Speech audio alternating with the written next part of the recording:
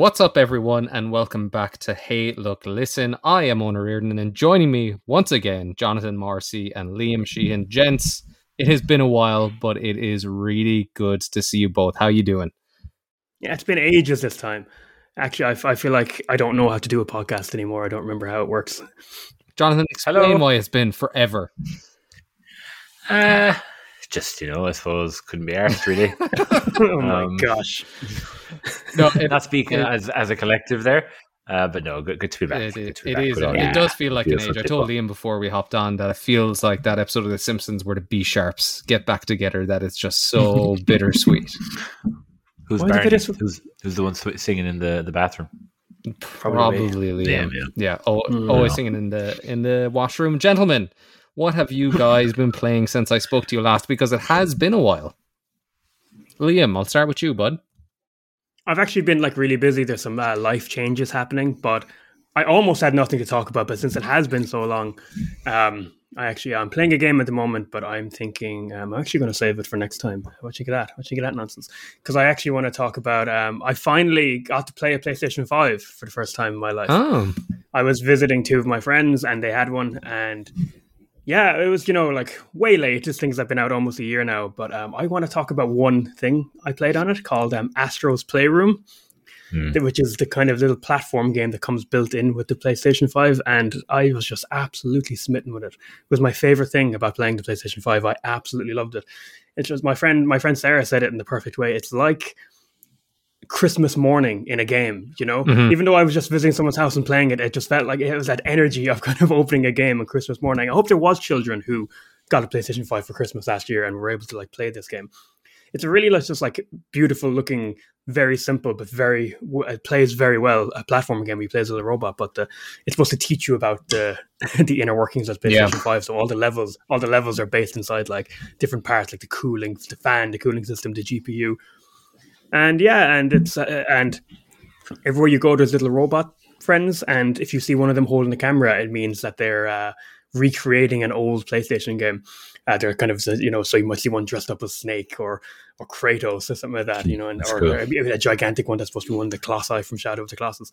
And I sort of hate this modern thing, of just reference, if you've seen the new Space Jam, that is just reference. Look, do you get the reference? I kind of hate, but I will admit it's being a little bit kind of susceptible to this one, because I just loved finding all these little games they're referencing, and there's some deep cuts like fucking Vib Ribbon, Jumping Flash, all these old PlayStation games. I've always counted myself as a Nintendo guy, but I have grown up. They have a deep history now. A lot of people forget. 25 years. Yeah. So I was just I really loved it, and the soundtrack is amazing. And yeah, it's just it's such a good energy and a good vibe, good atmosphere. And for me, it's dethroned Wii Sports as I think the best ever free tie-in game with it on a console. I just thought it was absolutely lovely. Really enjoyed it. And the DualShock, whatever, what's the new thing called? It's not called DualShock anymore. The new controller, DualSense. It shows off all that really well. Just when it starts raining and you can feel the pitter patter through the rumble, and the way the back buttons can kind of lock against you and stuff like that. So it was a really good tech demo that they just went way too hard on. They did not need to make a game this good, and they did, and it was just absolutely wonderful. I'm actually looking forward to getting my own PlayStation 5 to actually play it myself, and I will collect everything in it. Well, you'll be waiting a while. Brilliant. Yeah, exactly. Yeah, no, I'm in no rush to get a PlayStation 5 myself, but when I do, I will be back into. I've been listening to it on YouTube, the soundtrack. I'm really smitten with it. Marcy, what's going on with you? I have been playing a video game. I don't think either of you have heard of or have played before. It's called Final Fantasy IX. You're still playing? I love it, Marcy. I love it. I just hit Pinnacle Rocks. Is that a thing? Yep. I think it was. Absolutely. Been enjoying it an awful lot. A lot more than I thought I would. Initially started out kind of with the plan to just kind of breeze through the story and maybe avoid some of the battle stuff, but I ended up getting sucked into that in a big way. And even though it's very basic, it's still pretty enjoyable. I will say the Switch version isn't very good. Really? I have so many problems with it. It's crashed maybe, I want to say 4 or 5 times since I started playing it. Yeah. It's not that big a deal. Things like it auto saves with literally every single transition. There's an auto save in it. Jesus. Yeah, so it's not too bad. But other problems, like if you put your Switch to sleep And then when you power it back on later in the day, for some reason you have to press the A button 3 times to move the dialogue ahead. Really odd, like silly buggy things like that they don't seem to be working on at all. So, but I'm enjoying it a lot. Like, it's such a good story. It's so much fun. I hate the fact I kind of love it. Were you convinced to play it post our last episode, numbered entry where I spoke about it? Just the way you phrase that was very odd. But yeah, I just was like, where's he going with this? Yeah, it was your heartfelt plea, Owen, about how it was such a great game, and I was like, ooh, Owen's never spoke from the heart like that before. I need to go check this out. Ever. I feel like he does every episode. I feel like he speaks from the heart every episode, but every game we do. I'm usually, listeners probably don't know, but I'm usually reading when you guys are talking, reading a book. But honestly, like, it's, and I don't mean in a way that like I'm disgruntled that I like it, but I was like, why did I not? I really wish I had experienced it when I was younger, because I'd say the sense of nostalgia you'd feel now would be pretty incredible. But yeah, don't know the fact I paid €28 for it, but look, that's what it is. Let's see. I'll probably pay 8 next. I think I'm going to get stuck into as many of them. Yeah. I will declare that I think maybe the best thing that's happened because of this podcast is Marcy playing Final Fantasy, not only to Final Fantasy, but Final Fantasy 9. And can I just like reveal something that in the last, like, you started Football Manager? No, actually, I was hoping you wouldn't bring that up, because I feel so bad now, because Marcy immediately played the game that we recommended he play on the podcast, and I still haven't played football. Look at my phone background. My phone background is literally... That's what I was going to bring up, man, because me and Marcy have met up in the real world for the first time in years since that, and I was just there, like, and beside Marcy's pint at the pub, I was like, Marcy, do you have a Final Fantasy 9 background? And it filled my heart with so much warmth to see. I'd Photoshop Liam's face onto all of the characters. Yes. Wonderful. Since I've spoken to both you gentlemen, I've hopped around a small bit. Liam, I texted you the other day. I randomly started the Master Chief collection as I anticipate Halo Infinite coming out in December. Because after Gamescom, they actually finally gave the release date for that. And I quickly discovered after about 4 hours that I don't think Halo is for me. I remember playing it. Sucks, it was with, I was definitely with one of you. I think it actually might have been Liam. It might have been one of the first times he was over at my house when I picked up Halo 3. I actually remember that, and we were both kind of just sitting there kind of going,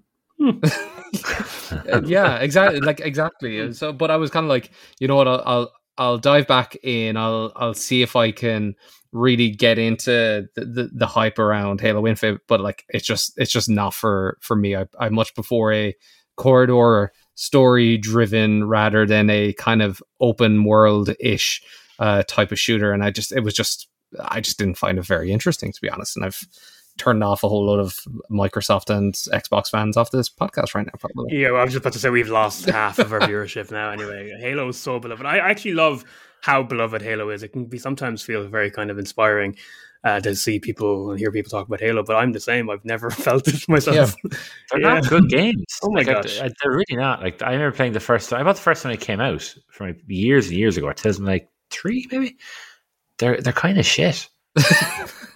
And like Halo 2 was kind of the advent of almost kind of online multiplayer on consoles. That was kind of a huge deal at the time. And that's something I wouldn't have been interested in back then. So that kind of wasn't my neck of the woods. Halo was never I was too busy playing like single player shit. Yeah, the most fun I've had with it is the ability to switch back and forth between the original graphics and the remastered. Cool. It kind of like it reminded me of, remember when Monkey Island did their special edition and remake, and the way you were able to do that. So it's actually funny seeing the juxtaposition between art styles. So I'm going to call it a remake version because it's that much of a leap up. It's not even a remaster. It completely changes how that kind of game feels because of the look of it, which was super interesting. And yesterday I started Psychonauts 2. Yeah, that was the game I'm playing at the moment, but I'm not going to talk about. I actually want to finish it before I talk about it on the podcast. But how are you enjoying it? I haven't played the first one, and never. never. And I only know it because of you, Liam. I know you were such an advocate for it when we were younger, but it's charming as hell, and it's funny, and very rarely are games funny. It controls and plays like an old school action kind of platformer, which is kind of refreshing. You know what I mean? It's a game that's somewhat like stuck in its ways, but I kind of love that about it. On Game Pass, so of course, why wouldn't I play it? But I paid €60 for it. The deadness in his eyes. My God! Get Game Pass. How much are they? I don't have an Take Xbox. the leap. Get the cheapest one. Take the leap and get the cheapest one. Like it's a no-brainer. Like. Can I ask you something? Just I'm actually going to talk about Psychonauts in the next episode and the first one. But are the loading times okay on the Xbox? Yeah, they're atrocious. They're atrocious on PlayStation 4. They're so bad. Yeah, Anyway. It's because it's definitely not happy. I got it. Loading times are fine. Yeah, I Okay. don't think it stood out for me to say like, oh, this is a piece of shit. But we, of course, are here to talk about a game today that has absolutely no humor in it and is very depressing and is quite sad, but is one of my favorite games, and I'm super excited to talk about it. It is a game that I have probably mentioned on every single episode of this podcast today, so I'm sure everyone's looking forward to me not speaking about it in the future. That game, of course, is The Last of Us. I will spiel off a bit of Wikipedia for those who don't know what. We don't get the information off Wikipedia. What are you talking about? Yeah, what are you talking about? What's Wikipedia? Good one. You did it. So The Last of Us is a 2013 action-adventure game developed by Naughty Dog and published by Sony Computer Entertainment. Players control Joel, a smuggler tasked with escorting a teenage girl, Ellie, across a post-apocalyptic United States. The Last of Us is played from a third-person perspective. Players use firearms and improvised weapons and can use stealth to defend against hostile humans and cannibalistic creatures infected by a mutated fungus in the genus Cordyceps. And I'm going to leave it there because I just want to dive into this straight away, and I don't want to talk about the multiplayer right now. But gents, forgot there was multiplayer. It's literally the next section. I know, it's literally the next section. I love. I want to go back to your earliest memories with this game, and Marcy, I want to start with you. When and how was the first time that you came across this game? Sorry, apologies. I first played it in 2004. Weirdly enough, almost 10 years before it came out. No, I have. So I knew. I didn't know you were going to ask that, but we generally do kind of, try to talk about our initial first encounter with it. So I couldn't remember at all. Like I really, really couldn't. So booted up my old PS3, which is over there for listeners. I'm pointing slightly off camera. Yeah, it's such a good pointer. Yeah, actually, you can even see my finger. It's very good. There you go. It's weird. But anyway, and I was like, I'll try and find the first trophy to kind of figure out where it was that I first played it. Fucking Sherlock Holmes did a bit of research, eh? Yeah. Kind of. I wouldn't call it research. Yeah. Hang on. I also read that Wikipedia article. But and it all came flying back to me. And I was like, oh shit, yeah, that was a really crazy time. I played it the week I moved to Canada. So it was like over a year since it had been out, I think. But the first trophy was March 29th, 2014. You were a bit late to it, though. I was, apparently. I don't remember being late to it, but there you go. And I just moved to Canada. I was living in an absolutely horrendous apartment, like squalor would be a nice way to describe it, to be honest with you. We're getting the 4D experience of playing. You're right. Yeah, I'm going to push smell-o-vision is on its way.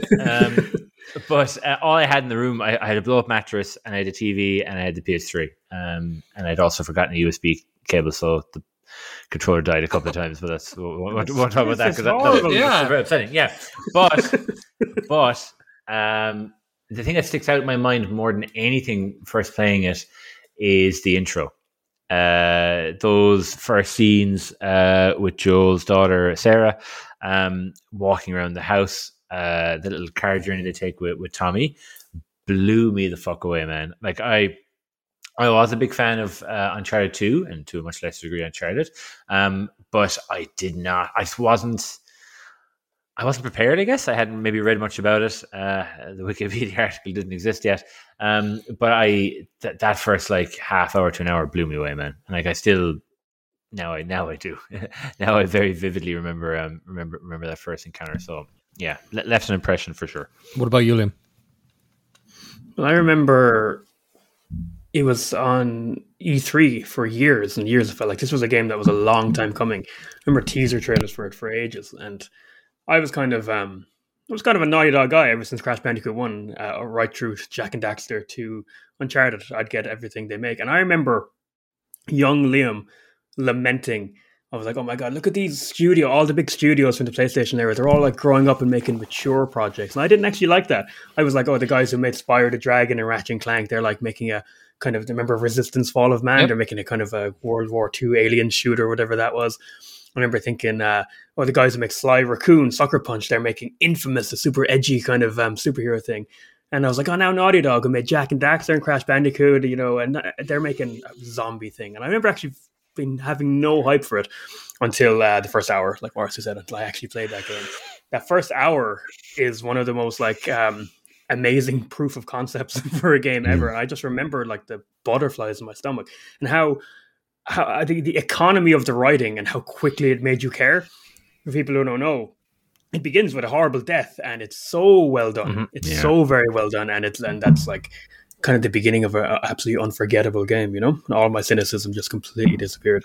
Yeah, I probably said it in our E3 episode, but I'm just such a huge fan of E3, and I love seeing those surprises and those announcements. So, I was a huge and still am a Naughty Dog fan. So, when I saw their logo come up on the screen, and I think was it 2010, 2011? I could be butchering this, but I remember the demo that they showed that was taking place in one of the buildings, and it was very much the tone piece and the gameplay set for what this game was, and it was showing the cooperative nature of how Ellie would assist Joel, and that they were being attacked by a number of, I suppose, raiders, I'll call them.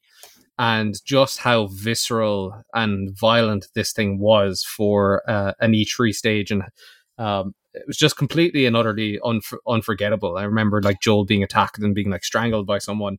And then Ellie coming in, say like cursing, being like, you get the fuck off him. And as part of the seamless gameplay, Ellie, I think, either stabs him or throws a brick against him. But, it was all happening in real time, and it was kind of like, what the hell is this? And I remember being super, super impressed. But I was kind of like with Marcy, I was late to the game in terms of when I actually got to play it. And do I win? I think I played at launch. What do I get? I played in 2004. Oh yeah, shit. I said that. God damn it! But traveling. I was living in England at the time when I was living in Reading, and I remember my parents were over visiting me that weekend, and I think that's why I was like late playing it. When I say that I was late playing it, it was like a week after or something. Okay. But it was am I wrong in saying it was like the weekend of Troy Baker, because it was the same release date as BioShock Infinite? It wasn't the same day, was it? Oh, wow. It was around the same time. I do remember thinking I didn't know who he was, even though he's been around for a while, and he's a voice actor in one of my favorite games, Persona 4. Final Fantasy 13. I know Persona 4, which was out like years before, and he plays my favorite character in that. But I didn't know who he was until the year of Troy Baker, 2013, where he played Joel and Booker DeWitt, the main character of BioShock Infinite. But I would be, my socks would be blown off if to find out they came out on the same day. Surely neither of those companies would have wanted those games to come out on the same day. But for me, I was able to purchase them on the same day, so it was a joyous day. And I remember sitting in my bedroom, and I had my TV set up there, and it was one of those experiences where you just can't put it down. And it, like a good book, it's very, very rarely for me that like I just wanted to do this thing in one sitting, because I was just so sucked in. Well, you know what that is because with Uncharted 2, And then even more so with The Last of Us, Naughty Dog were absolutely perfecting the pacing for these kind of games. Mm. The Last of Us, one of my biggest compliments I'll give to the first Last of Us is that what it lacks, and maybe people might want, I don't, but I'm just hypothetical, people might want it to be a bit more open. It's a very linear game. But I think pacing is a thing people don't often think about when these games are linear, because surely just a path forward for the entire game, what you need to work on. Mm-hmm. But Jesus, The Last of Us is a masterpiece of pacing, of when to put a 2-minute cutscene in, when to have a quiet bit when you're just kind of wandering around and talking to characters and maybe rummaging for items, and when to do a big action set piece or a slower horror set piece. And the reason that game is so hard to put down is because they fucking designed it that way to perfection. Do you know what isn't as good at pacing? The Last of Us 2. Correct. Yep, it's definitely something we want to talk about next week. I think they sacrificed their perfect pacing to do other things in The Last of Us 2. Mm-hmm. But I will say we're missing a bridge there. Even more so than The Last of Us 1, Uncharted 4 is expertly paced. I was going to say 3. Do you know what 3? I was going to say 3 was bad, so I thought that was... It's not bad. It's inessential, which is why I jumped straight to 4. Uncharted 4 is the peak of Naughty Dog, just making these brilliantly paced games. But Owen, just to go on what you're saying, that's why I think you couldn't put down The Last of Us. Also, maybe because of its good writing. Yeah, maybe.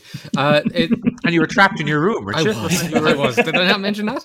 Yeah. When I said I was in my room, I was actually trapped. Let's talk about that opening 10 to 15 minutes, because that is when people say video games might have a bit of a stigma about, what they are as an art form or as a medium. And I always look to that initial 10 to 15 minutes of The Last of Us, and I sit people down and I'm like, just experience this, because I still can't think of another game that is so impactful within the time given, both because it was a bit of a misdirect from the marketing from my point of view, because it was totally unexpected.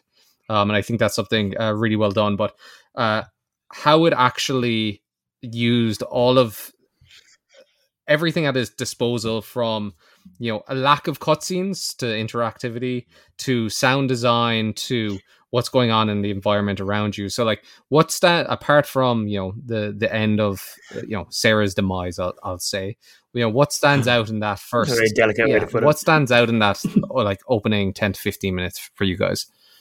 Well, I feel like an idiot, because I remember thinking, she doesn't look like the girl on the box. I don't have no idea why I was such a fool, why I thought she was going to be the main character girl.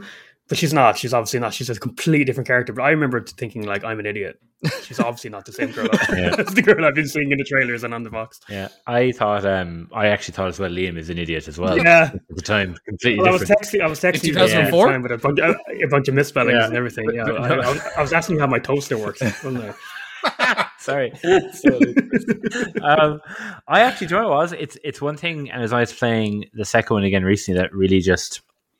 The one thing they do so well with those games is, even in those initial minutes, the house you're in feels so lived in. Mm-hmm. It feels like a house of a close family. It's very realistic. The TV being on, the news already breaking, and just walking around. And again, I instantly just started going, I'm going to explore absolutely everything in this room by room. But it's when you go downstairs, and I think there's an explosion. When you're upstairs, Is it when you're upstairs? Yeah. And I remember, I'd love, maybe you guys are different at this. When I play video games, I'm usually just very quiet, just sitting there quietly in the zone playing it. I genuinely gasped. I was like, oh my God, what's happening? Why am I shocked? I know this game is not going to be all chill. It's going to be, you know what I mean? Why am I shocked at all? But I remember the sound design and everything just made me kind of go, oh my God, I'm so nervous and so worried for her safety. Well, in zombie stories, I always love the not so much like The Walking Dead. Here's what's like months and years later, but the moment of the virus happening, the kind of the anarchy just beginning. Do you know what film actually does it really well? Shaun of the Dead. Like something that's not appreciated. That scene of Sean walking to the shop and everything's fine, and then walking to the shop the next day after the zombie it's perfect. Yeah. But The Last of Us 1 in that opening 15 minutes does it expertly as well, with the kind of the news in the house, and then having to shoot the neighbor. And then, by the way, you're not playing as main character Joel for this whole thing, and needs to be said you're playing as Sarah, his daughter, and then being stuffed into the car and driving, and you have while you're driving, you have free reign of the camera, and you can kind of see like things outside a barn on fire. You can just see the beginning of shit going down until you get into the town proper, and then everything just really hits the fan. Yeah, it's. I totally agree with you, Liam. Another one that kind of does it well for me is, and one of my favorite movies is Cloverfield, and it's kind of similar, you know, where everyone is kind of up on the roof, and they're gathering up there, and I think it's the Empire State Building that blows up. Yeah.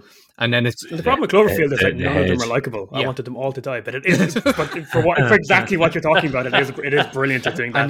And then it's pure anarchy. But like to Morrissey's point, you're 100% correct in that. Like the environmental storytelling of just the house alone is absolutely phenomenal. Because even before the TV, I think you have an opportunity to like read a newspaper, and on that newspaper, it's talking about how all of these patients are coming into the hospital, and there's a 300% increase in infection rates, and they don't know what's going on, and it's one of my favorite scenes in the actual game where you're looking at that television, and it's a news reporter outside of the hospital, and on the TV you see that there's the explosion, but then the game indicates to you to look to the left outside the window, and that exact same explosion is happening within a proximity to you.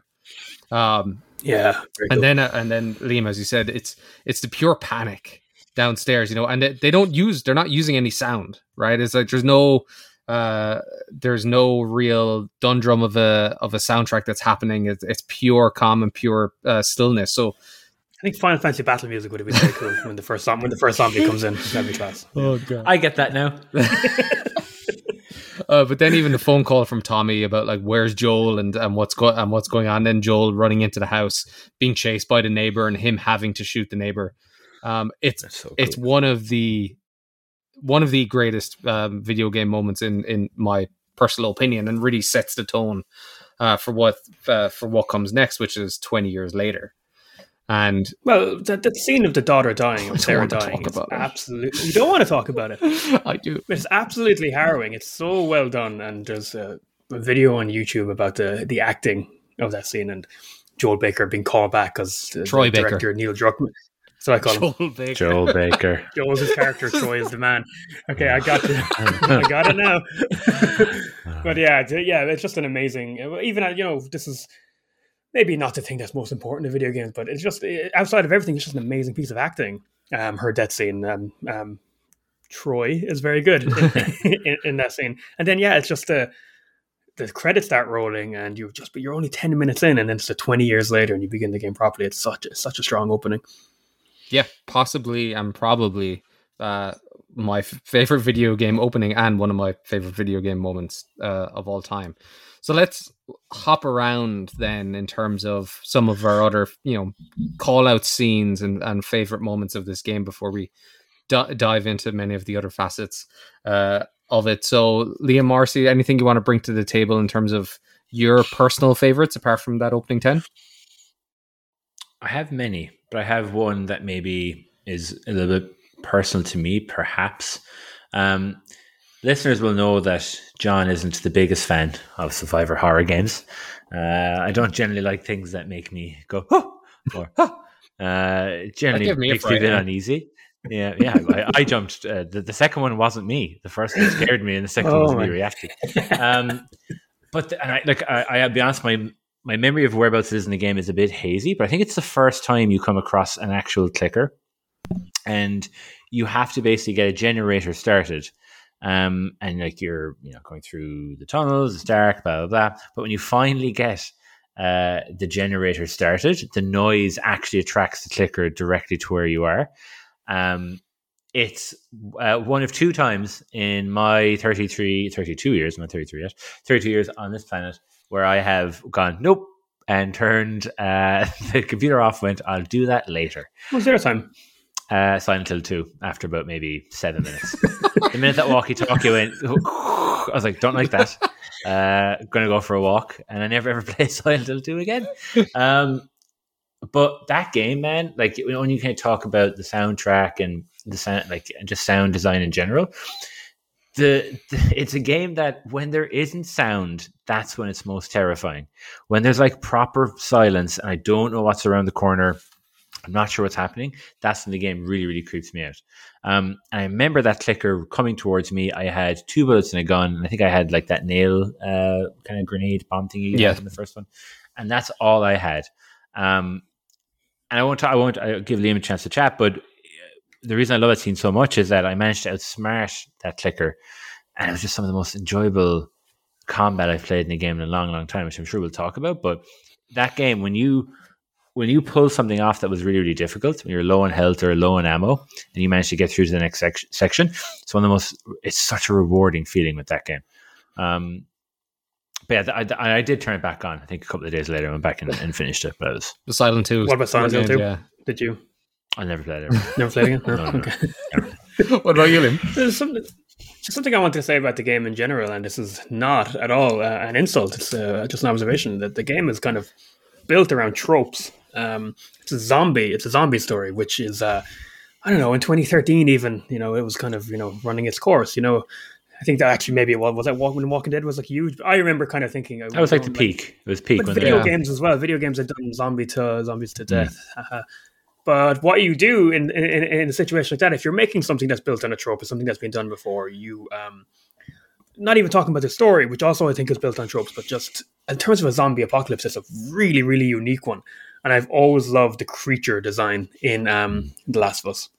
Marcy, you mentioned the clickers, which the whole thing is cordyceps. It's a fungal infection. Mm-hmm. And the suggestions that the infected are kind of underneath it and still like aware and suffering, but they're being controlled by these and the longer they're in this state, the more the cordyceps grow, and then there's like an evolutionary cycle. Yeah. I think the clickers might be one of the best video game monsters ever made. Even just design wise, and I mean the sound design as well. That their sound is like terrifying. Oh fuck hell, man! Oh wow, that's good, isn't it? Yeah, it's not bad. Yeah. So I always just appreciated the all the bits in that game with clickers and just the kind of, there's a good arc of evolution of enemies in that game that you kind of get to see as who you eventually meet bloaters and stuff like that. Oh. I've always loved the first fight with the bloater in the school gym as well, because you're just like, what, like the characters like Ellie, you're like, what the fuck is this? what is going on? Yeah, and I was say one thing, and this is the last time I'll talk about the second game, I promise. I was going to reference it as well. Well, I feel what Liam just said on us was something I really felt during the second game. The first game, you kind of had your clickers and the bloaters and kind of the regular infected. It did a great job of like throwing in those different types at the right time. I felt the second game didn't do that as well. I found myself, facing clicker after clicker after clicker, and there was a point where they just weren't as scary to me or as hard. And same with the bloaters. I think the first game did a better job of kind of, I think, staggering out when you encountered different weird. There are many more enemies in 2, though. Many more varieties. Mm-hmm. Not that many more. In terms of humans, yes.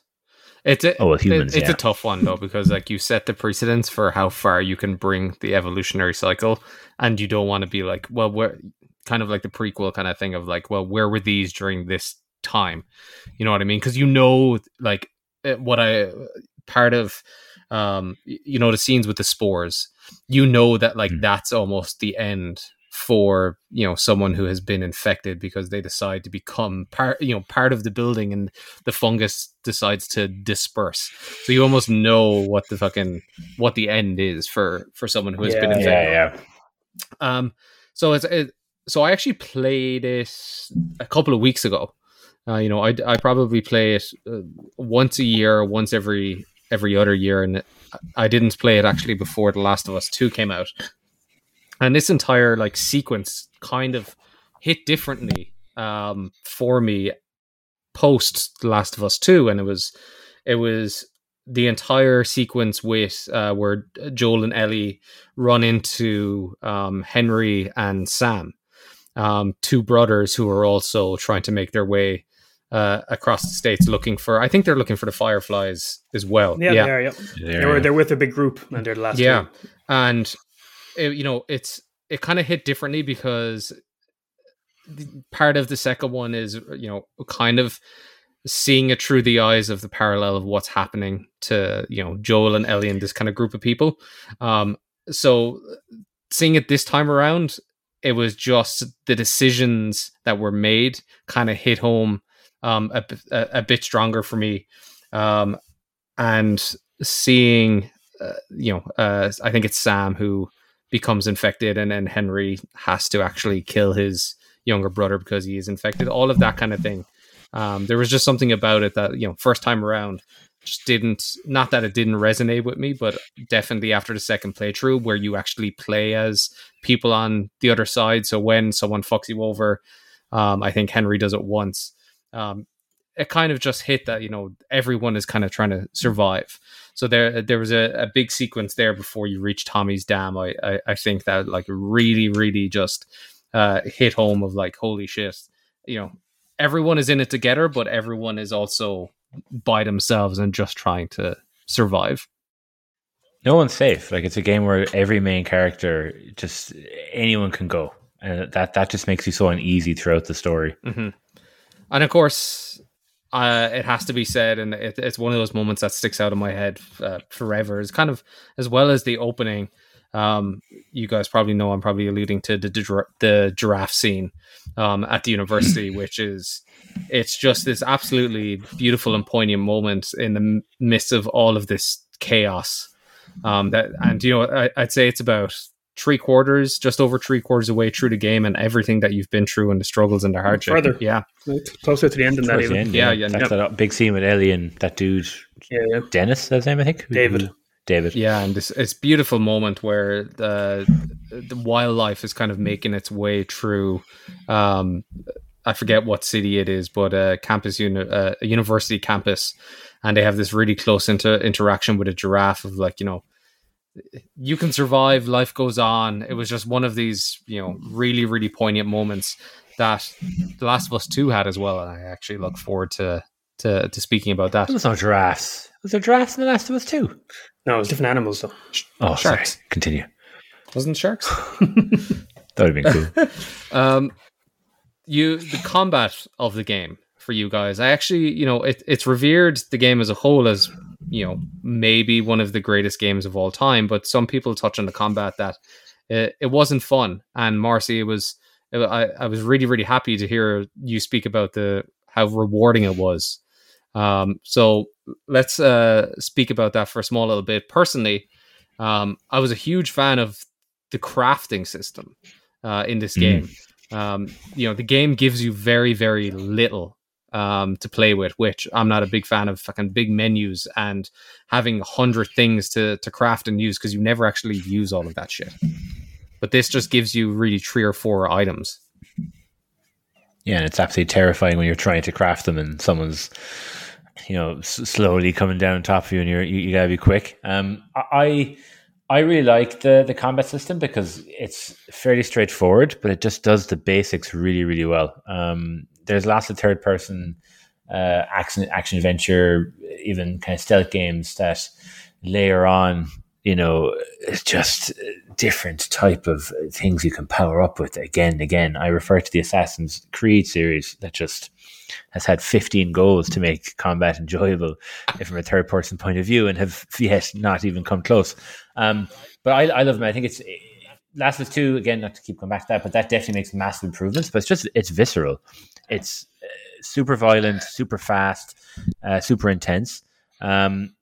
I don't tend to play the game from a very stealthy point of view. I love to kind of run in and just start bashing stuff with bricks and baseball bats. But I loved it. I do think it's one of the more challenging games I've played in a long time. The second one had a couple of times where I was really, really frustrated. But I think the one did a better job of kind of testing me from a survival horror point of view.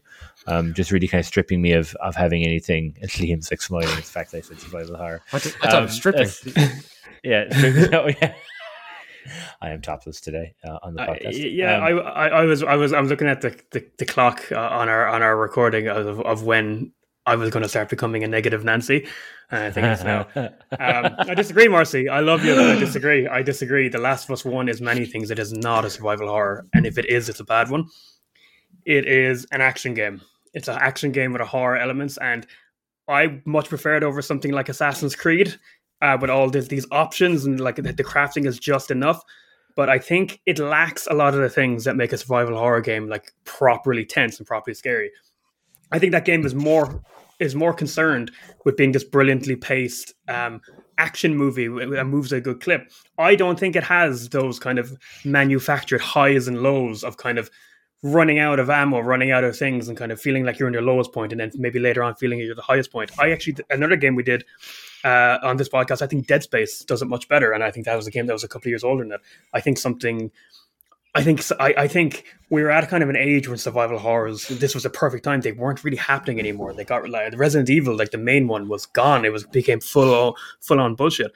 And I think looking now and modern things like I can't really compliment The Last of Us as a good survival horror, not when the likes of Resident Evil 7, Resident Evil 8, Alien Isolation, that just show how it's done so much better.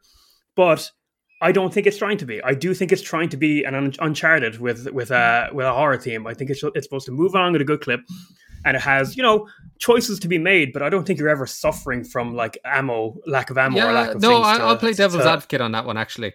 I'm fairly certain that depending on what level difficulty you play it on, it can... Easy? No. Well, no, right? So I actually played it on easy for this run through, just to get it over and done with. And I wanted to experience that story again. I wasn't looking for anything that was challenging gameplay wise, but I'm fairly certain that if you put that game's difficulty to hard or very hard, the big thing is actually resources and what they give you. Right. So as in, like, that's interesting. Now, I've never played it hard. Yeah, and I could be mistaken on that, but I'm fairly sure that like when you set it, there's an abundance of ammo and crafting items. So when because I can think of certain situations before in the past where it's like it is to a degree manufactured because. And I go back to, I think it was a Henry and Sam piece where you're underground and you're fighting your way through what was an old Firefly facility. And it's where actually Ellie gets split up from Joel and both of you take someone else. I think Joel goes with Sam and Henry goes with Ellie. And that is actually manufactured to be on a harder difficulty where their push come to shove. They barely get out of there by the skin of their teeth, and it's actually resources are really, really skimping in that area. So I do think there are certain points in that game that do push the survival horror element, but I would agree for the most part that I wouldn't probably classify it as a survival horror game. Would it be too mean of me to say then that this game is 8 years old now and it's aged a little bit gameplay wise? Would you agree with that at all? After playing 2, yeah. Yeah, I think 2 is much better in the gameplay variety. We're not even going into the story. I think The Last of Us 1 gives you a lot of options, and you often just end up kind of sneaking around large areas and choking people systematically until they're all dead. Or a brick is maybe much, much handier than it should be in that game. Having a brick in your hand at all times can get you out of a lot of situations. Yeah. Same, I complimented the clickers as being really scary, but I think they're only really scary for the first half of the game because you can sneak past them all the time and they're not super clever and they're always uneasy. They're always uneasy to be around. But as soon as you kind of realize you can save your shanks for doors, you don't have to use them. If you just crouch and walk around places slowly, the clickers won't get you. Mm-hmm. I think it needed I think my main thing I want to say about The Last of Us, my main thing is, I don't know whether this is good or bad, if you agree or not. I think it's a better story than a video game. And I don't know if that's a good thing or if that even matters. What do you mean by that, Liam? I think the story is excellent. The story is one of the best things ever. And I think there's a reason why people years later are still talking about the Last of Us story, but not really talking about the gameplay. I don't know if the gameplay was influential. I just think it's a much better story. I think that, and the kind of harsh thing, I will say, Owen, you were spot on. Sorry, Marcy, you said it at the beginning. There's a ton of brilliant environmental storytelling in that game. It's all through that game. But I think if you're not a gamer or you don't play games, you could watch it on YouTube and get the same experience. I don't think if you're not playing the game, you're not missing out much. No, you're being I was actually following you there until a certain point. I'm actually. This is a very interesting debate right now. Yeah, because Liam, if a game is built on tropes, like you said, right, then that's going to bleed into the gameplay. The gameplay is not going to be anything revolutionary for sure. But what The Last of Us does so well, and I would say better than any game I've ever played, is it just dials up tension so much because I love the characters so much. So when I'm playing with them, and if I'm going somewhere with Ellie or Ellie's going somewhere with me, I want to make sure everyone survives and gets through to the next stage. So for me, maybe my definition of survival horror isn't probably what the textbook is. It's the you've got very little resources, you have to survive, you can't just walk around the obstacles in front of you, you have to kind of fight your way through. But it's so funny because I watched actually a bunch of YouTube videos of Last of Us, and I got through halfway of the cutscene. I'm not gatekeeping gaming. There's no problem with watching games. You don't have that right. No, of course not. I don't have that right. I'm just saying. I just think it's an interesting debate, and I think it's an interesting debate that's happening, and I want to talk about it much more in the next episode because I think it's fundamental to talking about the fucking Last of Us 2. I have one or two questions even, but one of them being, are you watching someone else's entire playthrough, or is it a case of like, are you just taking, as other games would, cutscenes for cutscenes? Because I would 100% disagree if it was cutscene to cutscene, because I think the characterization is done in the scenes that aren't cutscenes, and I think that's how it's done through dialogue. Though it is done through dialogue, not done through. It's not done through gameplay. But I think we're touching upon why The Last of Us is the creme de la creme in terms of gaming, because it pivots from what is capable of being shown through a cutscene, which, to be fair, I would argue is a non-playable section, versus a playable section where Ellie and Joel are having that back and forth, but it's while Joel is exploring a house, and Ellie's alongside you, and she's asking questions where it's like, there was one scene that like stuck out in my mind about like how Ellie had never had like ice cream, and it's things like that. It's but that's still just writing. That's still just writing. Yeah. let me ask you this. I can feel the tension. No. Of course. I'm between me and Owen. Sexual thing. But so when you talk about pacing, Liam, I argue that the pacing of The Last of Us wouldn't be so incredible as it is without the little spurts of brilliantly formed gameplay to continue the pacing moving ahead. So if you take away the gameplay, I'd imagine if you were just sit down and watch the cutscenes, it wouldn't be anywhere near as enjoyable an experience. I'll take that. Yeah, and I don't think it's not the writing that's ever in question. It's more about like, my question really was, and it's a stupid question to be quite honest with you, is like, if someone just watched the cutscenes of the game, would they get the same effect of the story? I don't think so. Versus watching. I think that's one of my criticisms. I think you would. I honestly think you would. And a person putting up these cutscenes on YouTube can have the bits when Joel and Ellie are chatting through gameplay. They can just that's a different. See, but I've brought it up before. I brought it up in the Grand Theft Auto. I know, but we cut that out, so people. No, and then I didn't mean it. I didn't mean it as a criticism, just an observation. But I always think there was a big choice made in The Last of Us, and they probably made it for all the right reasons. And I'm not a game developer; they probably knew. And that fundamental choice was to have Ellie be invisible through gameplay. So that whole game doesn't turn into an escort mission where you're taking care of someone for the entire game, and that'll probably become much more annoying. But when you're writing a story where you become the protector of a girl making it across America, and the gameplay doesn't reflect that, you're not telling your story with gameplay. Then you're dividing the story parts and the gameplay parts. And God of War for the PS4 does this way better. And this is what I said.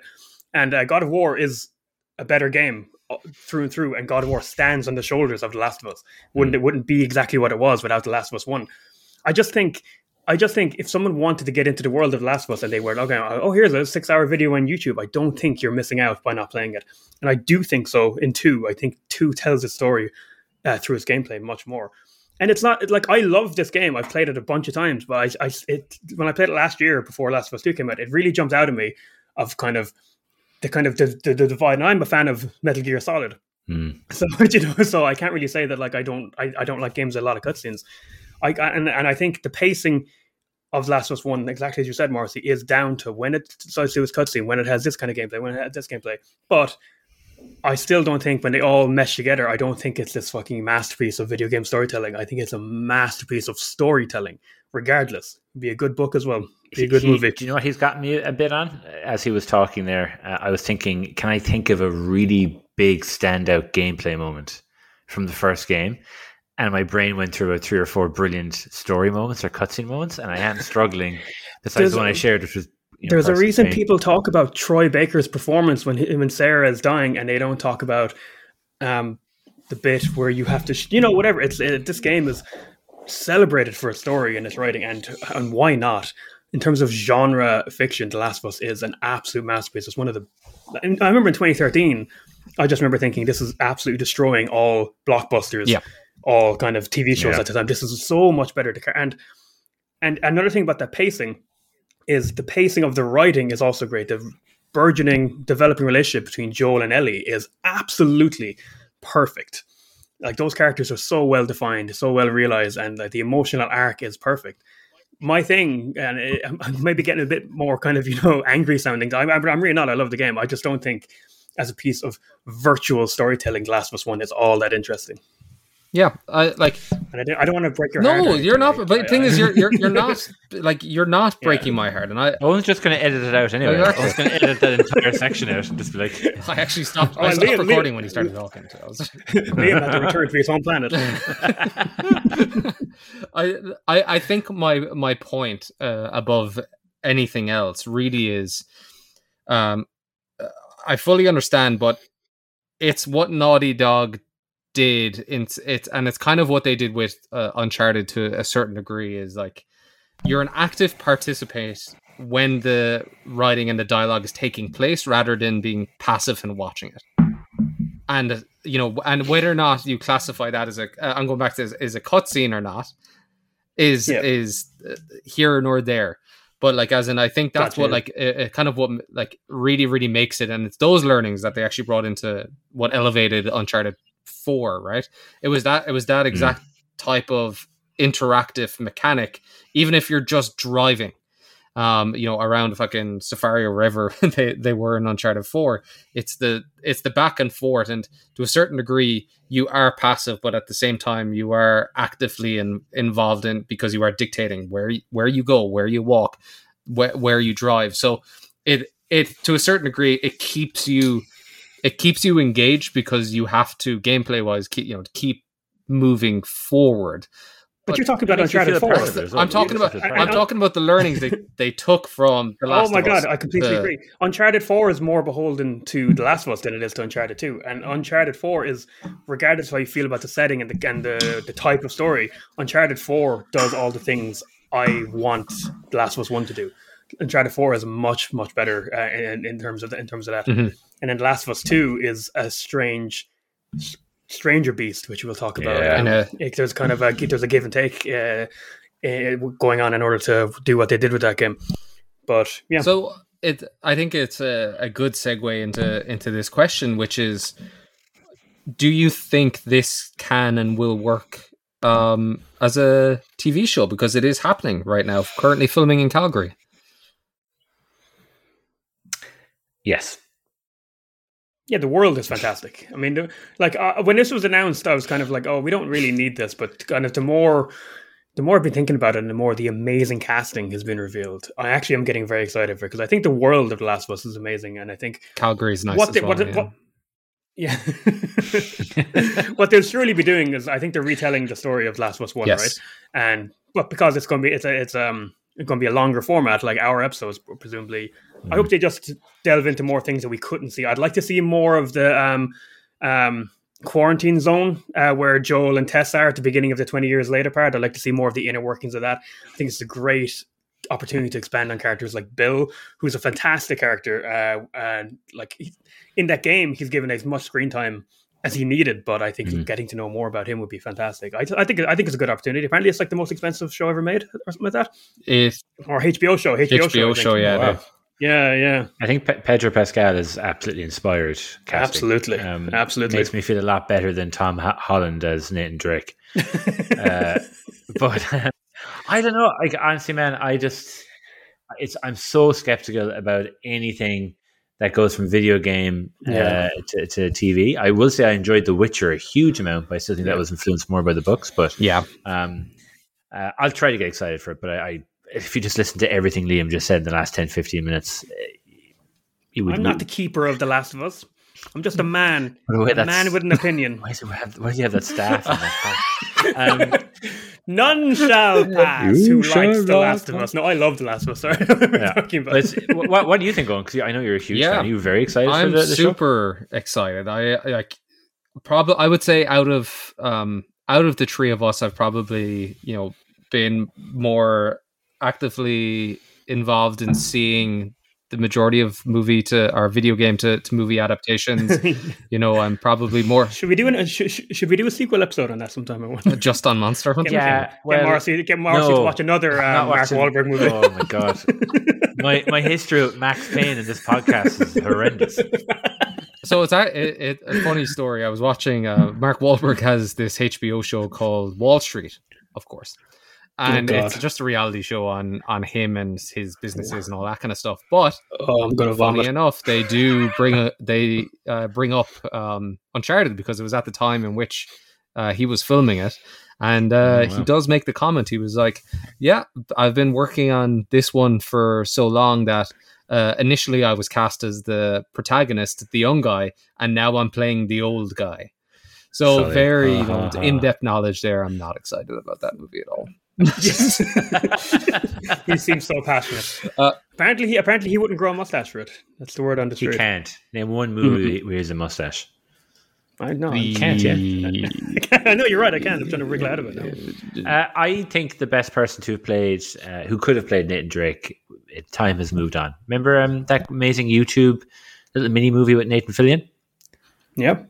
Yeah. Absolutely. He's just a bit too old now, isn't he? Yeah. Well, I met the director who did that, actually. And it was he was at one of our Fan Expo things. We brought him in because he's Canadian, I believe.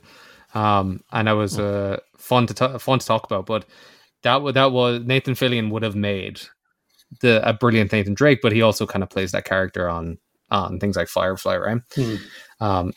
But can I just say another thing that's happening? Well, rumored to be. I think it's a rumor. As much as I kind of gave out about the gameplay being a little bit aged from Last of Us, there, I still think it's very functional, and because of how well paced it is, extremely enjoyable. I'm not standing here saying, "Hey, Naughty Dog, why don't you remake The Last of Us 1?" I think that's an awful idea, but apparently it's happening. Oh, what? Really?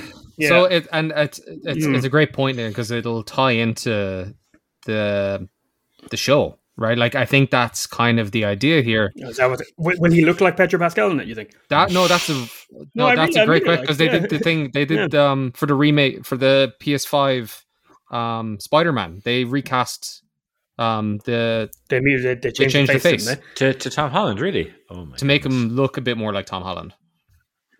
Yes, pointless. Yeah, absolutely pointless, and not as good. But I feel the same about. I don't know if it's just because I'm old now and I've lived through different generations of games. I'm only old in the age where I can talk about games like an old man. Everything else, I feel quite young and spry. My knee hurts though.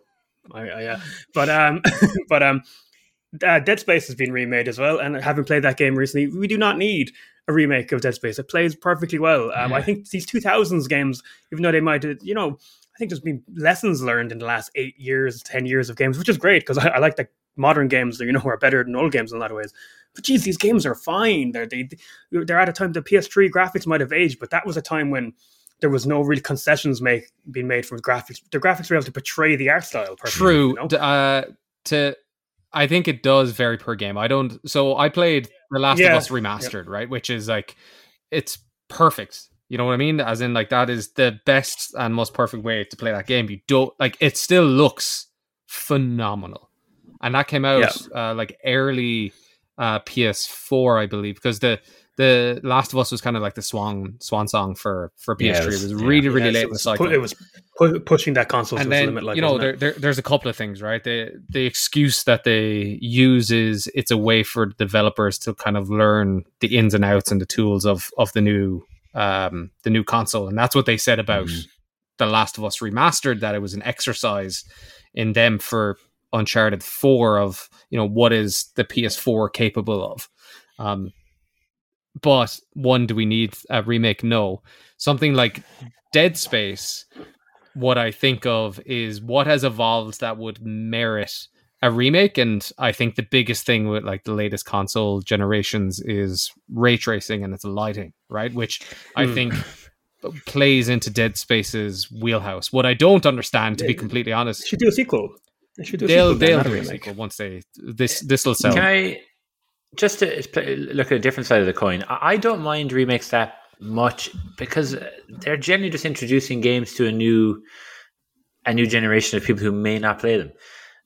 But when I say that is partially because it's so difficult to play older games on current gen hardware. But if they're more available. Exactly. Although I think Sony games are okay though. It's really the Nintendo ones that are bizarre. No, man, everything on PlayStation 3 is lost. Like you can't play like Infamous it's impossible. Natively on anything. No. Really? Yeah? It's not on PS Now or anything, no? Well, I think they are, but you got to stream it.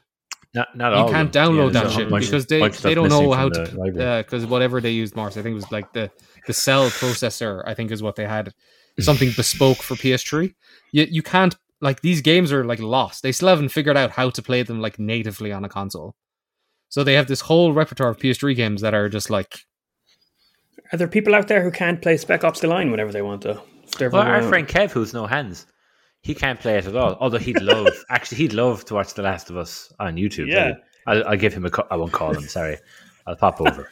I actually never answered my answer is yes. I cannot wait for The Last of Us TV show. It's your one from Game of Thrones as well. Played the little angry girl who's playing Bella Ramsey. It's good casting. Bella Ramsey was only for the fact that one, Neil Druckmann is direct, like he is involved, right? He's co-writing it with I don't know if I probably I'm butchering this, but it's either the writer of Chernobyl or it's one of the directors who's essentially acting as the showrunner of who was the one for the Chernobyl. writer, I think. And Chernobyl is in a fucking an accomplishment, and one of the best TV shows ever made. You know what I mean? I could watch Chernobyl and say it's like if they not replicate it, but if they bring that same nuanced approach, that isn't look how big we can make this, and it's subtle in its details and it's very atmospheric. I think it'll work. I think a big thing about the show, which is great, that it's so well casted, is that a lot of it's going to go to these actors because I just have to take a moment to say that Troy Baker and Ashley Johnson in that first game were unreal, absolutely incredible. They became like the gold standard for video game performances, didn't they? After that game, 100%. And what I learned lately actually on Last of Us 1 is they motion tracked the performance, but they didn't do any of the facial stuff. No, it's all animators. Wow. It's all animators, yeah. That's super unbelievable. Oh my god, incredible. To my last piece about the TV show, because I was actually reading about it today, because my girlfriend, I was speaking about it earlier. The Last of Us, like chapter wise, is obviously set up into seasons. So I think it's spring, summer, winter, or it's summer, fall, winter, spring. I forget how it's done. I think it's but what's super impressive, and I assume that this is how they're doing it, is the actual production time is almost a year for season 1, which is almost unheard of. So I can only assume, and Marcy, you'd have some geographical knowledge of what like the surrounding of like Calgary and Alberta is like.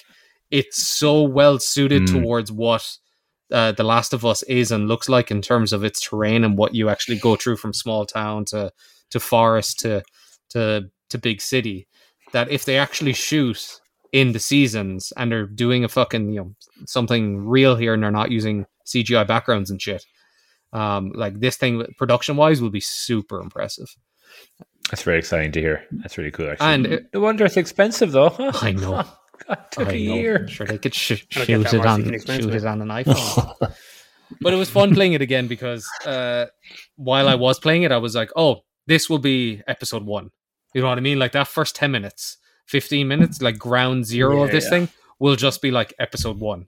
And if they end it with, again, how they end pre opening credits, like if you want to fucking catch people's viewership, unreal. You could do it. You could do it shot for shot, and it would work so well. Do you think they'll change anything about the story? Think they'll make any tweaks or anything dramatic? They probably should, but I think expanding on things might be better for. God, fans how angry they get. But I think if you're adapting something and you're doing it exactly the same, what was the point?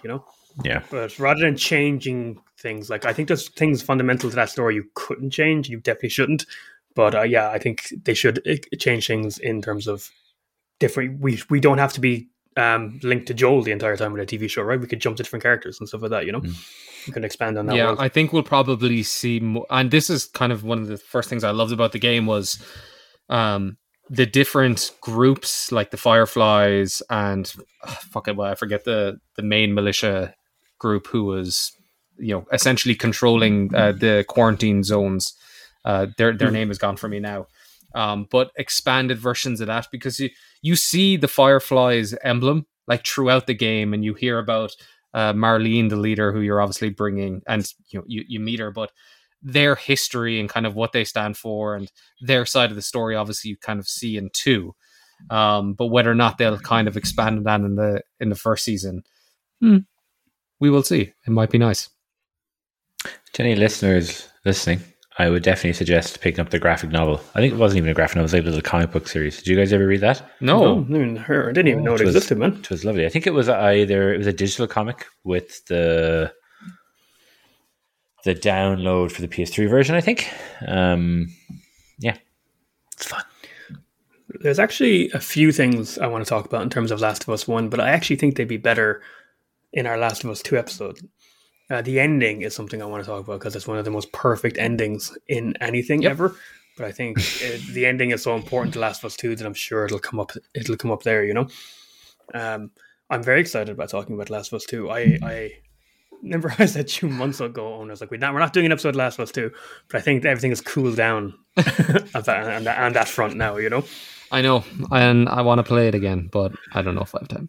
I'm not going to be able to play it for the episode, but it's really, really fresh in my mind, even though it's been a year since I played it. It's just lodged there. But Marcy, we were chronicling your playing of it. You excited? I'm excited. Oh God, no. I'm excited, but honestly, man, I don't think I've ever played a game that heavy. Genuinely, there's nothing I can compare it to that where I was actually, when you talk about, when you're saying, when games aren't generally very funny. I think some games can be very funny, but I do agree that The Last of Us is devoid of any sense of humor at all, which fits within the setting and the world for sure. But man, that was I remember when I found out the two of you both played it in almost one sit through. I was like, did it in 3 days. Yeah, same. I think. I was like, my friends are fucked up, are pretty dark. Well, Marcy, it's fucking March 2020.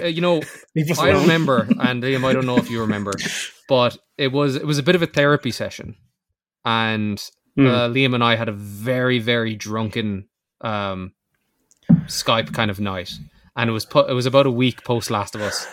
And Liam doesn't remember this shit. I know I do. He does. I just thought you were going somewhere way different. It was like, you know what? Fuck it. I'll save it for the Last of Us 2 episode. Do you? So, do you know what? On that drunken Skype night, I spilled Lucozade all over my bedsheets that night. Don't know what kind of innuendo that is. So I do remember it, is what I'm saying. I do remember it. It was awful. Before we leave The Last of Us, do any of you have any closing comments or anything that you'd like to say? Yeah, as Liam has said, it was brilliant to record you folks again to see your beautiful faces. I suppose I just wanted to kind of, not to end on too somber a note, but we'd love to dedicate this episode to memory of our friend Mark O'Byrne, who sadly passed away a few weeks ago. Mark was a huge fan of the podcast. He was a very vocal critic. I used to love he'd pop over to the apartment and give me, specifically me, pointers on my research abilities. But he really was a huge fan, and he loved it. And he was also an avid video gamer, way ahead in esports. and have a lot of people doing it. Me and Owen were lucky enough to actually be in a. I have very, very fond memories of you, me, Mark, Derek, and a couple of the guys. Before esports was a thing, before YouTube streaming, before Twitch streaming, before any of this really came into popularity. We used to do a FIFA Ultimate Teams recording in Mark's place. And Marcy, it was you who broke the news to me, and devastated, and a great loss. Really good guy, good friend. Absolutely, yeah. Prayers are with Mark and Mark's family. Yeah, well said on. But yeah, I want to dedicate this episode to him. So thanks everyone for listening. Thanks for always sending us kind messages, supporting the podcast. We absolutely love it. We'll be back very, very soon with the Last of Us Part 2. So yeah. Dun, dun, dun, dun, dun, dun, dun. That's the music. We never spoke about the music. It's my favorite part. Did anyone notice that episode before last we actually forgot to add the outro?